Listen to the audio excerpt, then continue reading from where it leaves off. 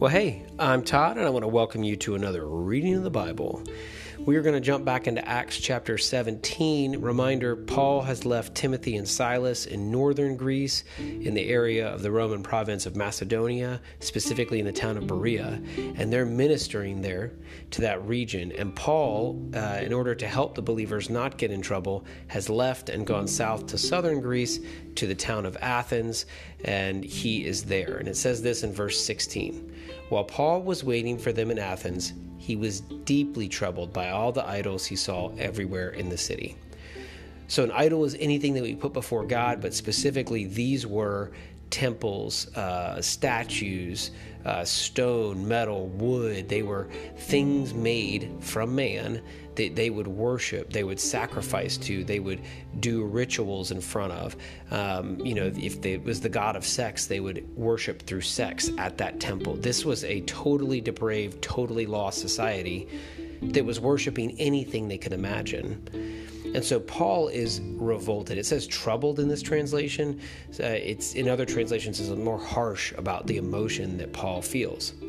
So he's going to encounter 4 different groups, and we're going to try to set the stage today for what he's going to preach tomorrow.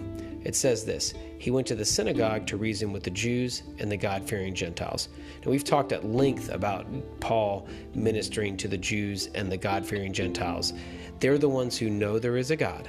They know that God created them and that he gave them a law that they should follow and that they should be set apart. Paul comes in and says that law was not just for us to follow so we could be made right. The scriptures tell us that there was a Messiah and that Messiah would save us from our sin that the law would reveal to us. And in the process, we would realize that Messiah was Jesus. By the way, the scriptures point to him. He just died, and now he's been resurrected. And that same life and resurrection that Jesus achieved is available to you if you would believe, you would repent, and you would get baptized. So he's basically saying this is what you need to do. And that's a pretty common theme for him. But then there's 3 other groups. It says he spoke daily in the public square to all who happened to be there. Now, the Athenians were very open to new ideas. They wanted to learn from other people. They were what we would call super inclusive, super tolerant. They wanted to know everything. And so they actually welcomed Paul's radical ideas, where the other cities tried to run them out. And so he spoke to anybody he could talk to.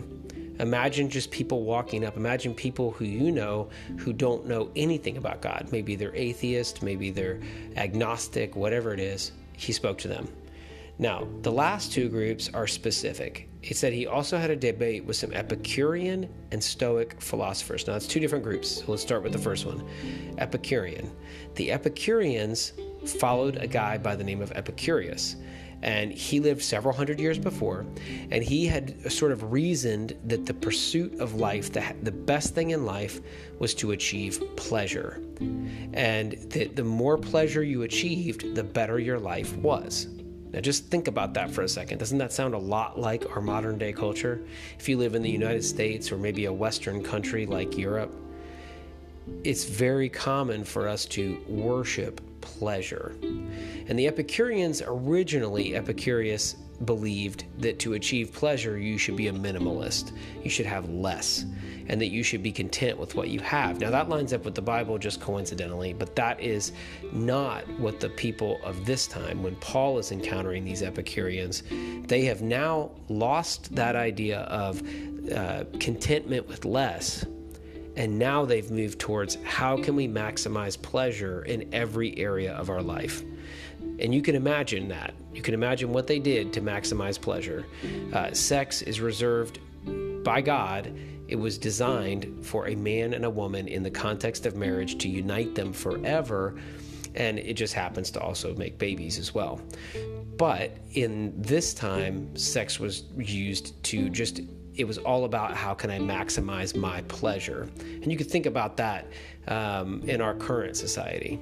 When they would go eat meals, they would eat as much as they could. Then they would go out, gorge themselves, purge themselves by puking. They would go back in and gorge again, then puke, then gorge, and then puke. And they would repeat that cycle so that they could enjoy the maximum amount of food pleasure. That's the Epicureans. The Stoics are kind of the opposite. They're like, you can't experience emotion ever. you should be completely stoic or just very cold in the way that you act. And that's what they decide to do.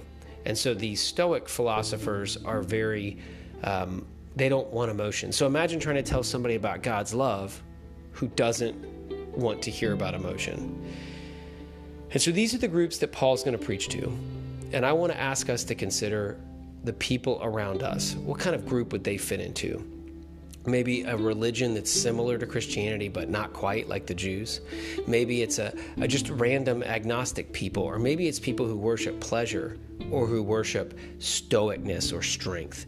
Whatever it is, I want you to think about the people around you. God, you created all people and you created all the stories that we're experiencing. God, you allow us to make our own choices, but you continually seek us and ask us to come back to you through your Son, Jesus. And I pray that we would have the courage to not only come to you through Jesus ourselves, but to share with every person we come in contact with. God, we love you so much. We pray this in Jesus' mighty name. Amen.